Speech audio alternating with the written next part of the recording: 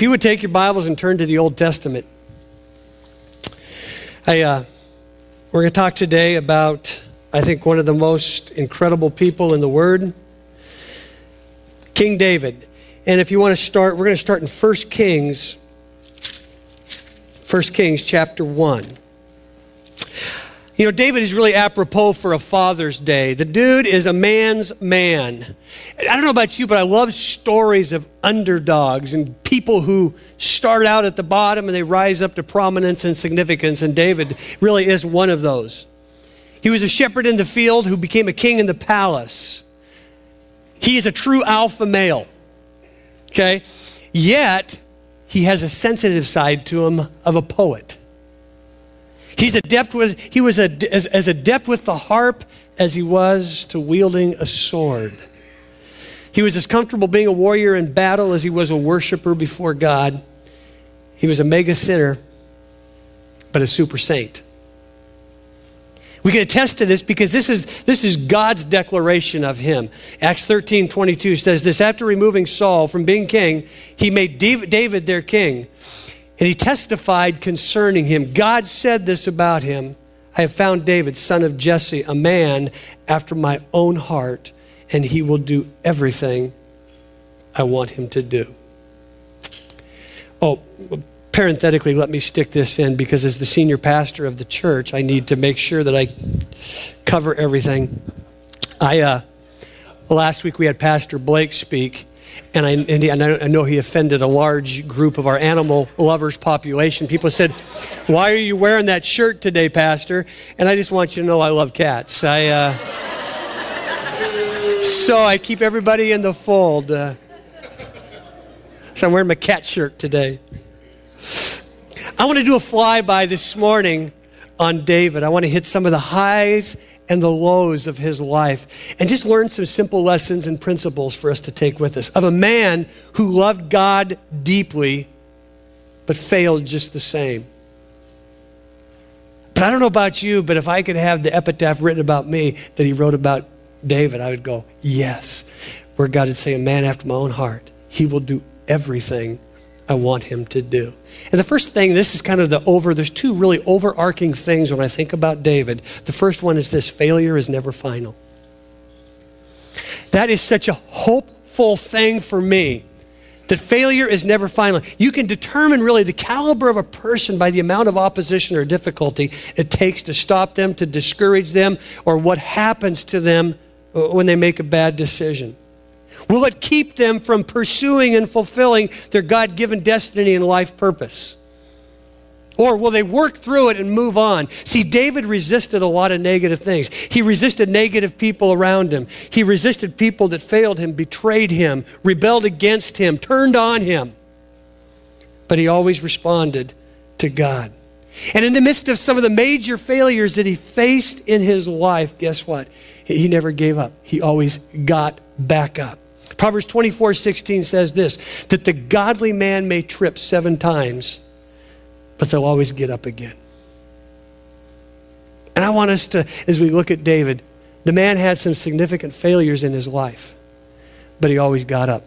And you know, one of the failures of his life was really he was not a strong father. And I believe there's some reasons for that. But I want to it's Father's Day, so I just want to take a couple of minutes and remind you of a couple of things about being a father. So if you turn to 1 Kings chapter 1, I want to start at verse 5.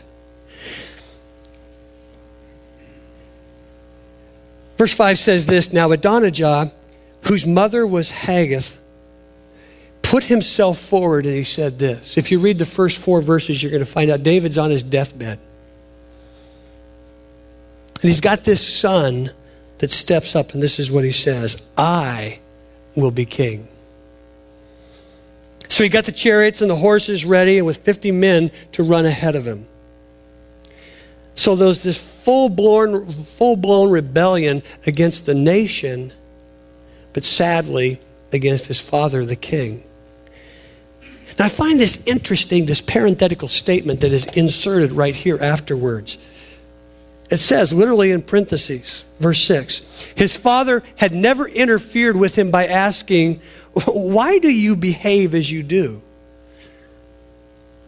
And then it makes this other kind of parenthetical statement where it says this: he was also very handsome and was born next after Absalom. Do you remember Absalom? He was another very handsome son of David. Now remember, David is also noted as handsome, very, very statuesque, very a manly man. I said he's an alpha male. He's the total package. But he says about his two sons, they were both handsome. Absalom was known for this incredible head of hair that he had. And it's interesting that both of them rebelled against their father and tried to usurp the kingship from him. But it notes here in the scripture they were born close together, weren't they? David's 70 now when this is being written, about ready to die. And I think that there's something that is very important for us to remember as dads, that you know what, his sons probably, Absalom and Adonijah, probably rebelled and turned against him because at the time that they were being raised and grown up, David was probably very involved in battle, very involved in the kingdom development of the nation of Israel as the king who followed Saul. And for whatever reason, he possibly didn't give them the time that they needed. He definitely didn't give them the direction that he was supposed to, because the scripture makes it very clear that David never stepped in and interfered with them. And the two sons that were born close together, probably during the time of David's rise and establishment of the kingdom as a father, he probably was oftentimes an absent father. Now, think about this. Why didn't he step in? Why didn't he interfere? Well, I think the text can give us some idea possibly to that. What does it say? He didn't want to step in. He didn't want to make the tough calls. Sometimes parents, we parent from guilt, don't we? Maybe we've been away for a while. We don't do some of the things we're supposed to do, follow up on some of the things we said we'd do. So we kind of take a passive and a permissive stance. And I kind of wonder if that isn't what David did, because he knew he was gone so much. He was out there fighting battles that when he came home, he just wanted to relax and just kind of, well, I'll just be a friend with the boys. Then it says that they're handsome. I see parents sometimes that are so enamored with their kids, with their gifts, maybe with their skills, maybe with their looks, that they're so enamored with them, they treat them differently. They almost treat them like an equal, like a friend, instead of parenting them. And instead of stepping into their life and speaking into their life, they coddle them. That's not good parenting. Dads, this is a great reminder for us. Wherever our kids are, whatever it is, we need to make sure that we're not only stepping into their life, but speaking into their life. And that we don't just kind of wink at some of those things that we think are all right. We don't try and make up and compensate for what we haven't done in the past maybe, but we continue to speak into their life now. David's got one foot in the grave, and he's got this son that is rebelling and pushing for power to take over the kingship and to usurp his authority. Now, if you turn the page, you'll probably go to 2 Kings chapter 2, and I want you to read the first few read along with me. Note it with me. Now it specifically says he's dying. Before he was just in bed, he was bedridden. Now it says in chapter 2, verse 1, when the time drew near for David to die, he gave a charge to Solomon his son. He said, I'm about to go all the way of the earth. So be strong. He's talking to Solomon now, his last son. And what does he do? He says, you be strong. Show yourself a man. Well, how are you going to show yourself a man? He says it this way. You observe yourself a man and observe what the Lord your God requires. So now he's speaking into his life, and he says things like this: walk in God's ways. Keep his decrees and commands, his laws and his requirements as written in the law of Moses. Why? So that you can prosper in all you do and wherever you go. And that the Lord may keep his promise to me. If your descendants watch how they live, and if they will walk faithfully before me, and with all of their heart and soul, you will never fail to have a man on the throne of Israel. So David is challenging Solomon not only for his life, his leadership, and his family, but also for David's legacy. And dads, it's just a simple reminder today. Never be afraid to step into the life of your child, to speak into and speak to your children. David's an old man, but he has young sons. And I got to believe that he's laying on that bed thinking, I missed it with Absalom and Adonijah. But I'm not going to miss this opportunity with Solomon. Failure's never final. And maybe you're a dad today. Maybe your kids aren't where you want them to be. Or maybe there's a chasm and a separation between you and them. Take the initiative. Go after them today. Be the one that steps up, speaks into their life. Second thing, failure isn't final. How you deal with defeat. Where do you go when you go through a difficult time? Turn over, if you would, to 1 Samuel chapter 30. 1 Samuel chapter 30, we see where David faces a defeat. I don't know about you, but I've learned this about most people. Most of us do not get through life without getting sideswiped, rear-ended, betrayed, let down in some area of our life. And David is experiencing that here. He's going to experience the fickleness of friends, the fickleness of followers. He's going to have to get some leadership mojo going and step up to the plate when he's about to lose the closest people to him. The background of 1 Samuel chapter 30 is, as you see, David and his men have been out, and there was a lot of history to this. They were almost ready to fight against their own nation, Israel, because David is kind of outside of the nation of Israel because he's on the run from Saul. But he ends up not having to fight. He's been away for a season from his home in his village called Ziklag, and all of a sudden he's coming back home.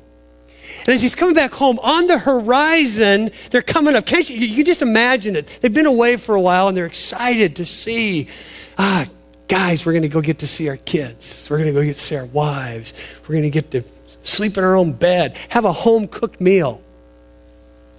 And they're riding along, and they're excited because they didn't have to battle. All of a sudden, they get close to Ziklag, their little village, and they see smoke billowing up. And they go, wow, this isn't good. This isn't right. And so they get up to the village, and they find out that it's been plundered and destroyed. Let me read you part of it. Chapter 30 says this, verse 1, David and his men reached Ziklag on the third day. Now, the Amalekites, they had raided the Negev and the Ziklag. They had attacked Ziklag, they burned it, and they had taken captive the women and all who were in it, both young and old. They didn't kill any of them, but they carried them off, and they went on their way. When David and his men came to Ziklag, they found it destroyed by fire. Their wives and sons and daughters had been taken captive. So David, listen to this. David and his men literally wept aloud until they had no strength left to weep. These guys are bad dudes, and they are broken. Hey, have you ever been there where you cried or you were so broken you just didn't know what else to do? That's what these guys are. Verse 6 says, now David was greatly distressed. Listen to this. Because the men, this is his brain trust, the close people to him. And notice what it says, and David was distressed. Why? Because the men were talking of stoning him. Each one was bitter in spirit because of his sons and daughters. Period. But notice what David does. It says, but David found strength in the Lord, his God. It's a personal God. Some of your translations say it this way, but David was encouraged in the Lord. Do you know how to do that? How to find strength in God when everything is burned up and beat down and broken around you? Do you know how to encourage yourself in the Lord? How to find strength in the Lord, your God? And what's really cool is This is his 911 right here. You'll see it. Then David says to Abiathar the priest, the son of Abimelech, bring me the ephod. And Abiathar brought it to him. It was the way that the priest would oftentimes use it to discern God's will and direction.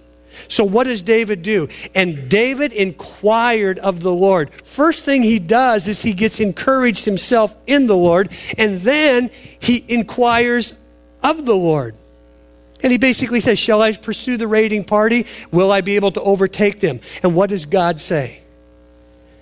God says, pursue them.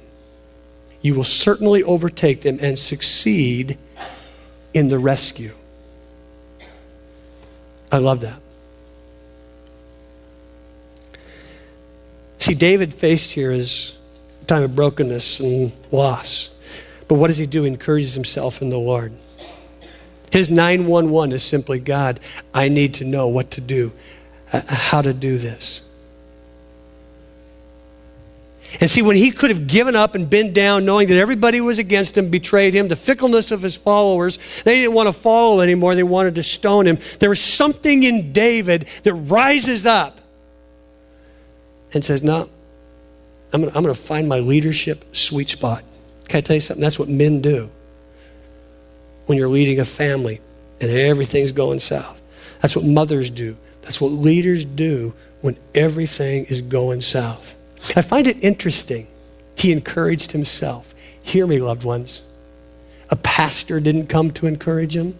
A friend didn't come to encourage him. A family member didn't come to encourage him. He had to get it here from within and say, God, you got to be my encourager. Because let's face it, friends, this is what you learn over time. If you wait for somebody else to encourage you, guess what? You may wait a long time. And what happens? If you wait long, pretty soon you'll become bitter in spirit and you'll want to start stoning all the people around you because they don't come and encourage you. Instead of saying, I got to get with God and I got to be strong in Him. And I want to remind you today, your strength and your encouragement is never going to be based on the people around you, but it's going to be based on the God that you pursue and seek and go after. That's where you're going to find your strength. Are you in a Ziklag today? I'm almost positive. I know there was a number in first service, but I'll bet there's people here today that you'd say, yeah, Terry, that's where I am.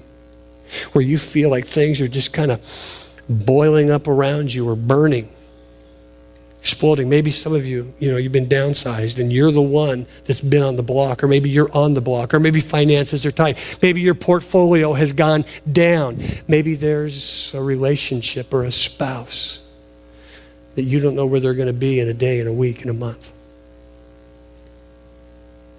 It's your Ziklag.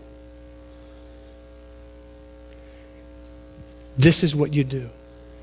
First thing you have to do is strengthen yourself in the Lord.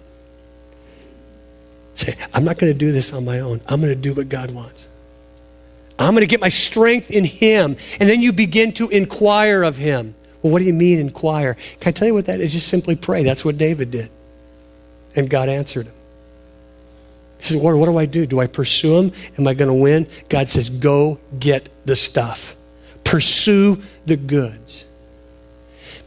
And I would say to some of you today, that might be the word of the Lord for you.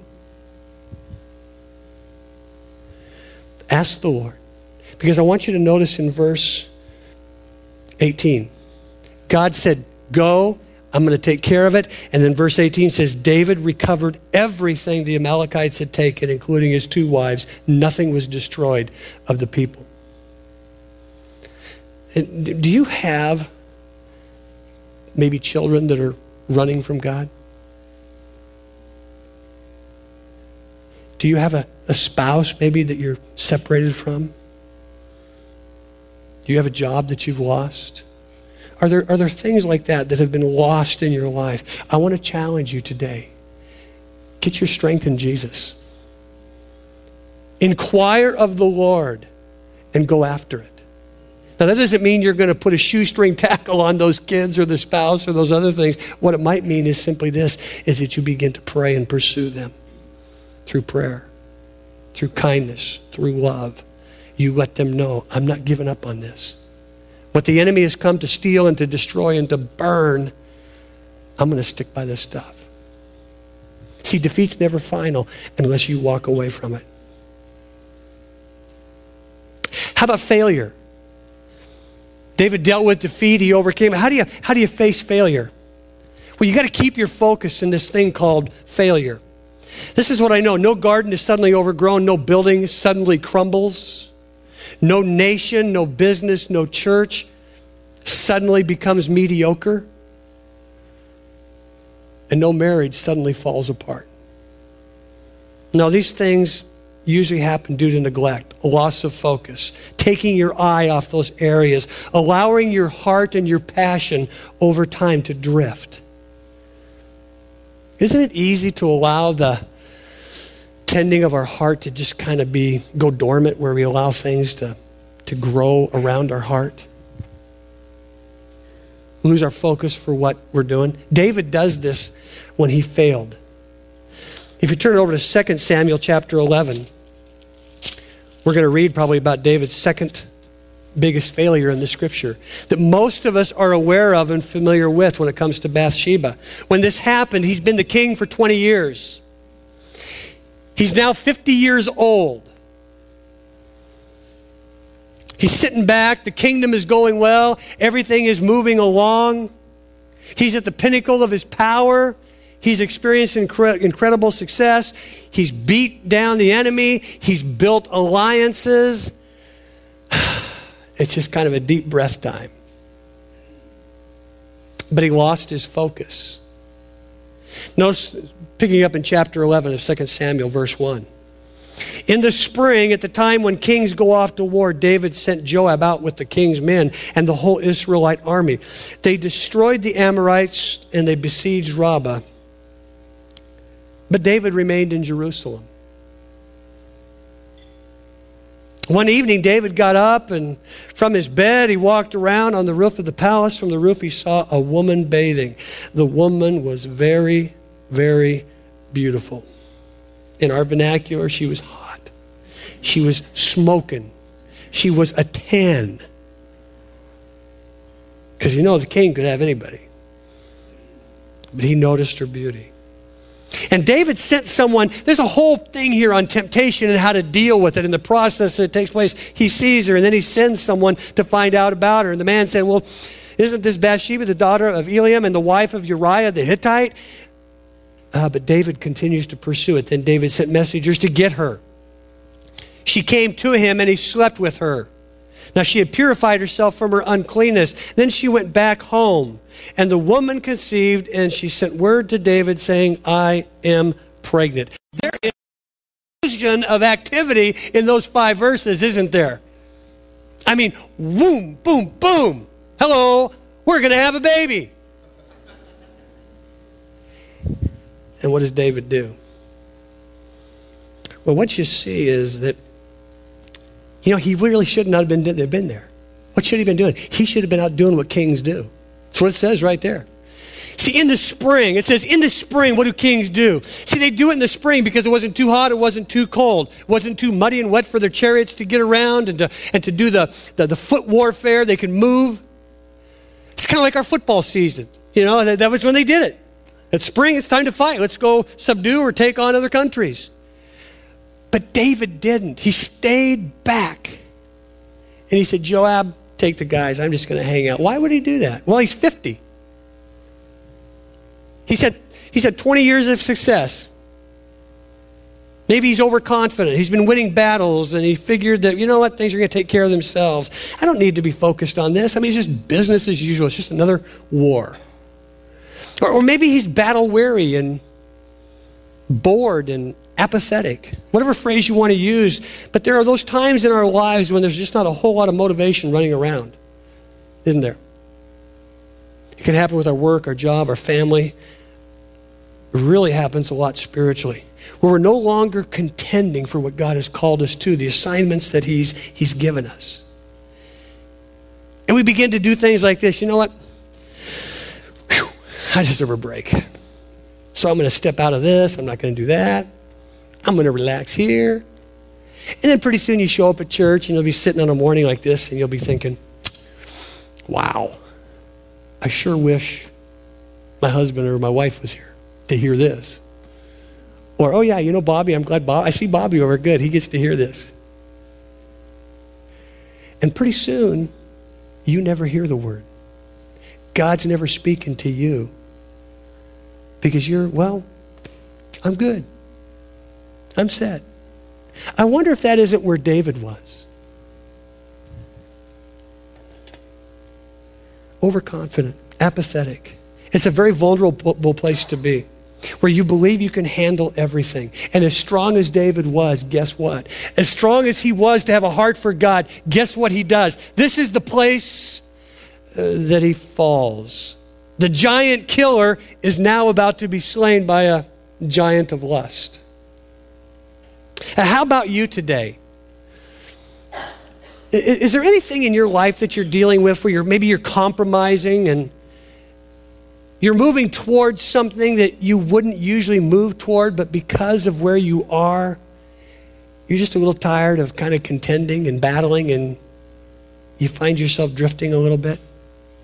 Maybe you're letting some spiritual discipline slide, fellowship with the church slip, and you justify it. I hear a lot of people, oh boy, you know, crazy times.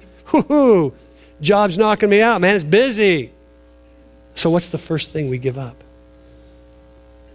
We give up the things that are supposed to strengthen us. Remember, David walked with God. He had a heart after God, but yet he still falls here. And see, this is the problem. He falls and he has to deal with the fallout of compounding problems of sin. See, it just started with a look. Woo, woo, woo. She's hot. And then he sends somebody, and then it moves to finally getting her, and then it's adultery. And then the husband is away in the service. And so what does David do? He compounds it again, and he says, I got to take care of this. She's pregnant. So what happens? He has her husband killed. So David's carrying this around. Now, if you go to chapter 12, I won't read it.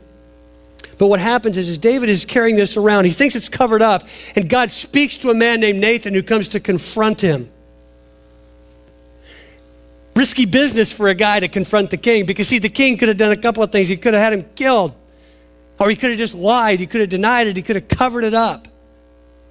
But after Nathan speaks to David's mind and it begins to touch his heart and his soul, David does the opposite of what Saul did last week. Remember, Saul blamed, excused, and lied? These are the words that Saul spoke. He said, I regret. He said, Saul says this in verse 13, chapter 12, I have sinned against the Lord. See some great lessons here from David when it comes to failure. Never forget, loved ones, it's never sin that destroys God's people. It's unresolved sin that destroys us. When we carry it around with us and don't deal with it, it will always affect our spiritual health. Remember, confession that David made to God wasn't for David's sake. When you and I fail and we confess it, it isn't for God's sake. God knows all about it. It's for our sake, so we don't carry it around. We get to release it, and we get to experience the love and the acceptance and the forgiveness. We're not carrying around the guilt anymore, but we get to be released from it. I got to tell you, I'm going to say this today, and there are going to be people probably in both services that hear this, and within the next year, these things will happen. Somebody will fail. Somebody will take a bad left turn and head south. And when they do it, a couple of things will happen. Instead of taking it to God and just say, oh, I've sinned against God, I want to deal with it, they won't want to face it, and so they'll run. And all of a sudden, they'll be gone from church. It'll either be because they're ashamed, or they're just going to say, I don't want to deal with it, and I don't want anybody from this place to help me through it. And they'll be gone, and they'll carry it. Or some people will say, I don't understand and know, and I don't trust God's love. So they allow the enemy of their soul to condemn them. And then instead of responding to the convicting presence of Jesus Christ that says, I want you to come to me, they'll run from God and over to the enemy's camp. But this is what David says. This is why David is a man after God's own heart. He says, God, I've sinned against him. And after this failure, this mega failure, murder and adultery, I don't know how many of us in here have done those two biggies. But this is what he does. He says, God, I've sinned against you. And then he writes Psalm 51. He journals to God. He doesn't know this is going to be in the Bible. This is a man that just loves God and is broken over his sin. And he writes this, have mercy on me, O God, according to your unfailing love, according to your great compassion. Blot out my transgressions. Wash away all my iniquity. Cleanse me from my sin. For I know my transgressions and my sin is always before me. Against you and you only have I sinned. And then you go down to verse 10 and he says, God, create a clean heart in me. Renew a steadfast spirit within me. Don't cast me away from your presence. Take your Holy Spirit from me. Restore to me the joy of my salvation. That's the heart of a man after God's heart. We acknowledge it. We don't excuse it. See, we can be like Saul and we can make excuses and blame and never take responsibility. Can I tell you what happens? The same thing will happen to you and me that happened to Saul, which was what? He was broken by his sin. But what was David? Totally different. David was broken before God for his sin, and in his brokenness, God began to get to put him back together again. See, friends, listen, never forget, God considers the depth of our repentance, not the depth of our sin. And sometimes we get so caught up in the sin part of it that we forget that God says, oh no, we're going to take care of that. I just want to see repentance. It says, I'm going to change, I'm going to go another direction because I'm going to move with the voice and the Spirit of God. See, David's a man after God's own heart. Notice what Isaiah 57 verse 15 says, for this is what the high and lofty one says, God. He who lives forever, whose name is holy. I live in a high and holy place, but also with him who is contrite and lowly in spirit, to revive the spirit of the lowly, to revive the heart of the contrite. You know what he's saying? I'm up here. You know that. I'm big, I'm large, I'm in charge. But when you fail and you're contrite, I come down. I live with you. I'm with you. I'm there to walk you through it. That's why David was a man after God's own heart. And he continued to be king in the midst of all of his failure. If you have failure today, friends, bring it to this lofty God that says, as you're contrite, I will come down to you and live with you. Well, with David, failure is never final. But understand this, he also teaches us success is never ending. See, David, from what we learn, true success is not a destination but a journey. God is always calling us forward to grow in him, take new territory. Till the end of David's life, he was always pressing forward, taking new territory. See, the ways of God are so much different than ours. Remember when David bursts on the scene, explodes in power? Everybody's running from this 10-foot giant named Goliath. And David just kind of moseys in as a little teenager. But before he stands up to this giant, he's got some other backyard battles that he's had to face. David's greatest obstacles came from his own backyard. You know what that was? People around him. You know what? Some of you here, your greatest battle is what's been said about you, what's been said to you, what you've heard from others. You kidding? You think you can do that? Come on. Who do you think you are? See, David's father, Jesse, saw a boy, but no king potential. We see in 1 Samuel 16, when Samuel comes, he's going to appoint the next king because God said, I'm going to reject Samuel. What does he do? Jesse, David's father, brings 7 of the 8 boys. Samuel looks at all of them, and what does he say?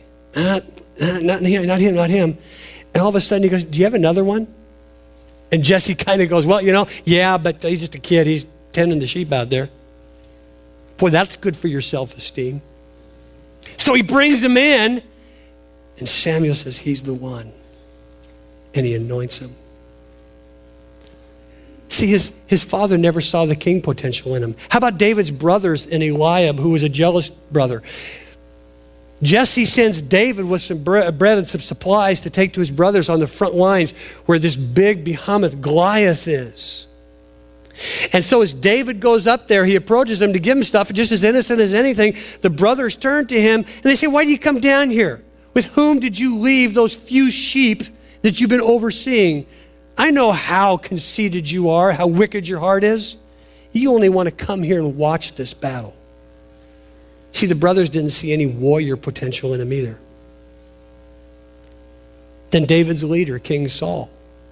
He didn't see any champion potential. In chapter 17, King Saul hears someone's in the camp ready to take on the giant. He's waiting to hear and to see some stud muffin walk into his tent. And all of a sudden, this gangly little teenager shows up. What? And this is what he says. He says, you are not, you're only. And finally, he relents and he says, well, okay. If that's what you want to do. And so then he tries to put his armor on him. And David says, no, that just doesn't fit. It's not going to work. I got to use what God's given me. A little slingshot that I killed a bear and a lion with.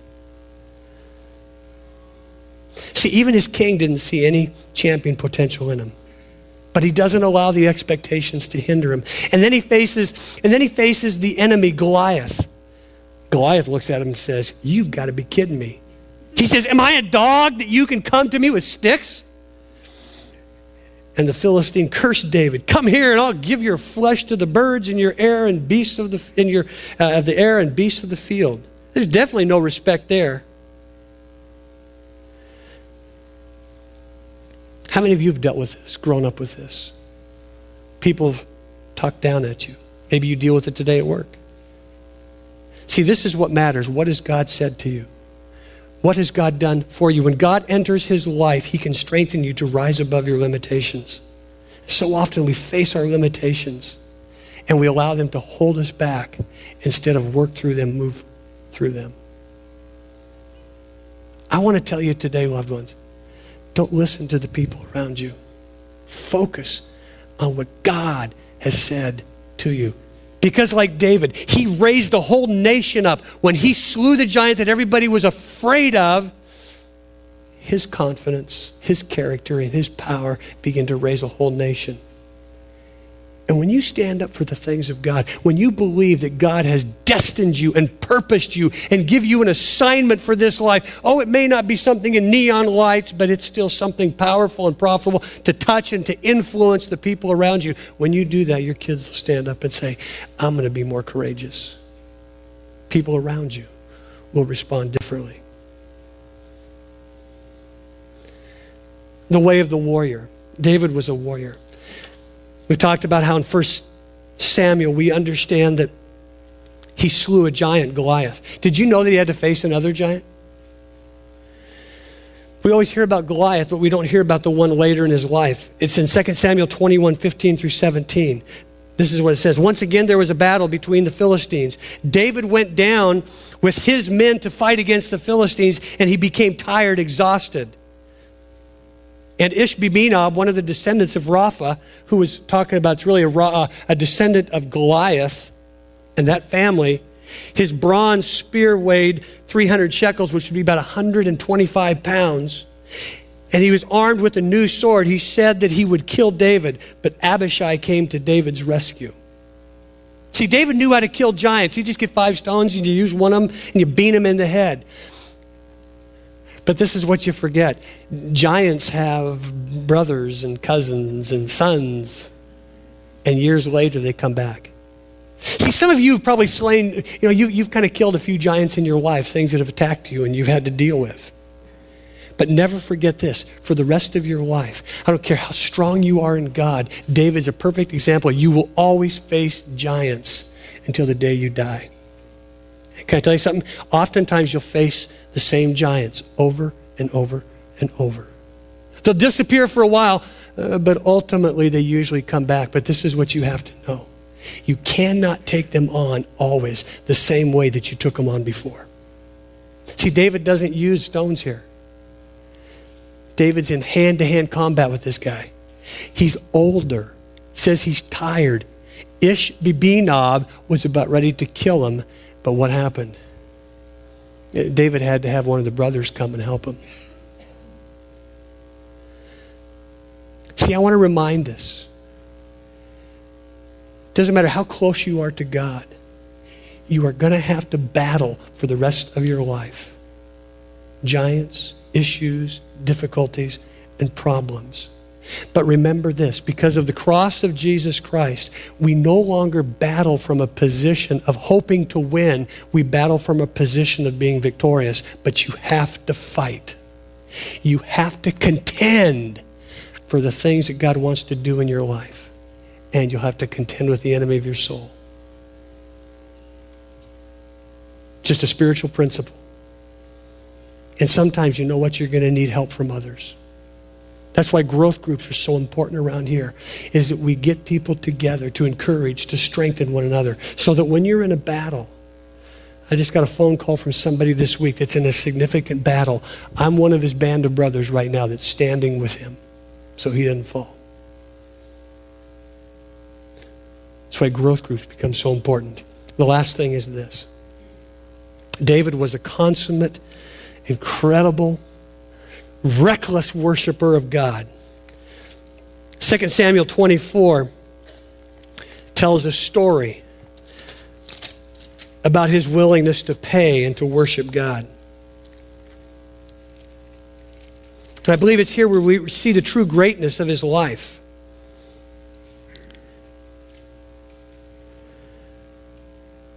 David's neither perfect nor sinless.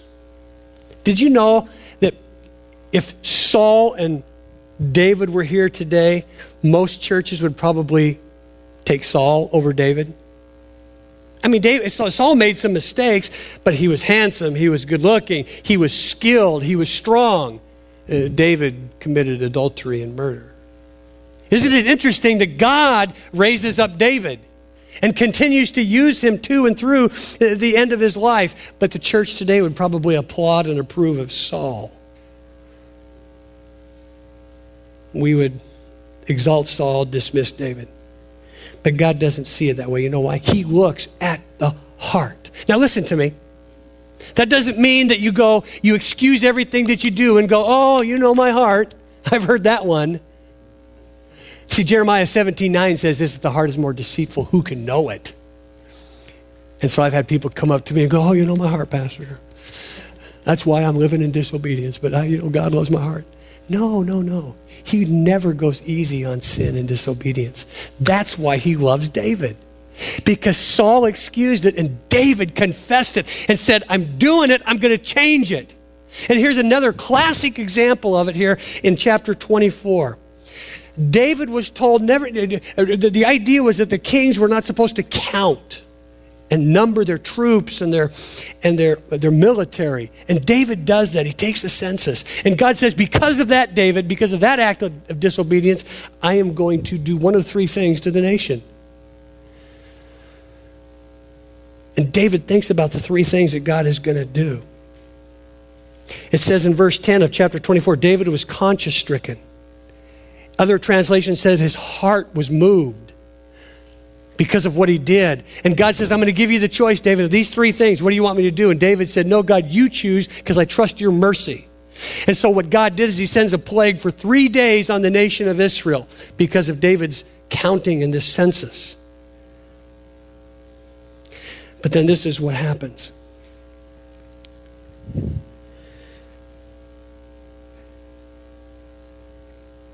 As all this plague is taking place, David says, it's time now. God says it's time to offer a sacrifice, offer worship.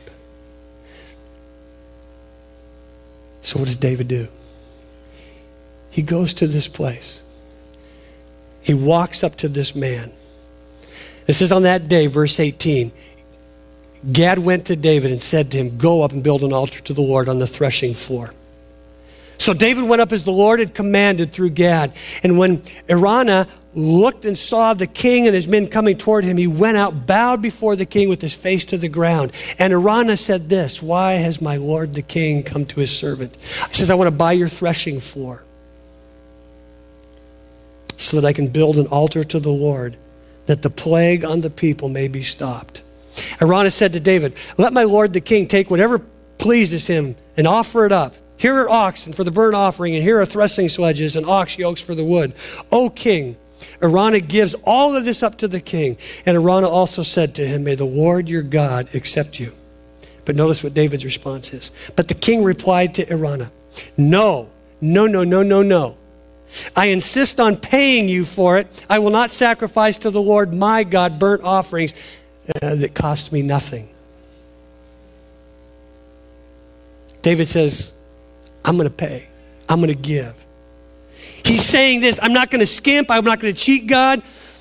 I may have failed him, but my heart is totally yielded and devoted to him. David is the consummate worshiper. You know what? You see it in his worship that is expressed in a service. If you read 2 Samuel 6 there, it's in your notes. Sometime read that this week. It's part of your devotional time through this. You know what you see? David is dancing before God, loving God, celebrating the presence of the ark being returned. And his wife looks out the window and says, how can you act this way? And I love David's response. You know what he says? Even I will become even more indignified than this before my Lord. And he's dancing and he's chucking and jiving before God. You know what's interesting? Is God continues to bless him. His wife, Michelle, becomes barren because she's making fun of him praising. David is a worshiper, but not only in the way that he expresses his love for God, sings out, dances before God, but you'll see it right here. What does he do? He says, I'm going to pay whatever I have to. See, Saul never wrote a word to God. We know that. There's no record of him writing anything or speaking to God. He was impressive on the outside, but he always used the things of God to exalt himself. David always used himself to exalt the things of God. And you read, he is the sweet psalmist of Israel, always writing love letters to God, expressing his life and his experiences with God. Consummate worshiper. Listen, as the worship team comes, it is so easy for us, isn't it? The church today to take shortcuts. I had someone just recently say about Creekside, you always want us to serve. You always want us to do something. And I had to scratch my head because I really couldn't remember the last time that I really pressed and taught and said, get out there and do something. I've asked, invited. But I wonder if that doesn't speak to the heart of something. See, when you come to Jesus, everything to Jesus is free. It's the grace. It's the free gift of God. But can I tell you something? Everything afterwards costs you something. It needs to. It should. It has to. Because see, Jesus gave his best to us. All we can do is give our best back to him. Because see, the church has a tendency to do this. Oh, I'm busy, so what's the first thing that goes? Ministry. Oh, finances are tight. Oh, I can't give. What kind of trust does that say? Give me a freebie, I'll take it. Let me just sit and enjoy it. Well, good. But at some point, like David, I want to say, it's going to cost me. What's it costing you today? Are you looking for the easy way? Because I think David comes to us and says, if you want to have a heart for God, there's always going to be a price to pay. Worship is going to cost you. I want to invite you to think about a next step today.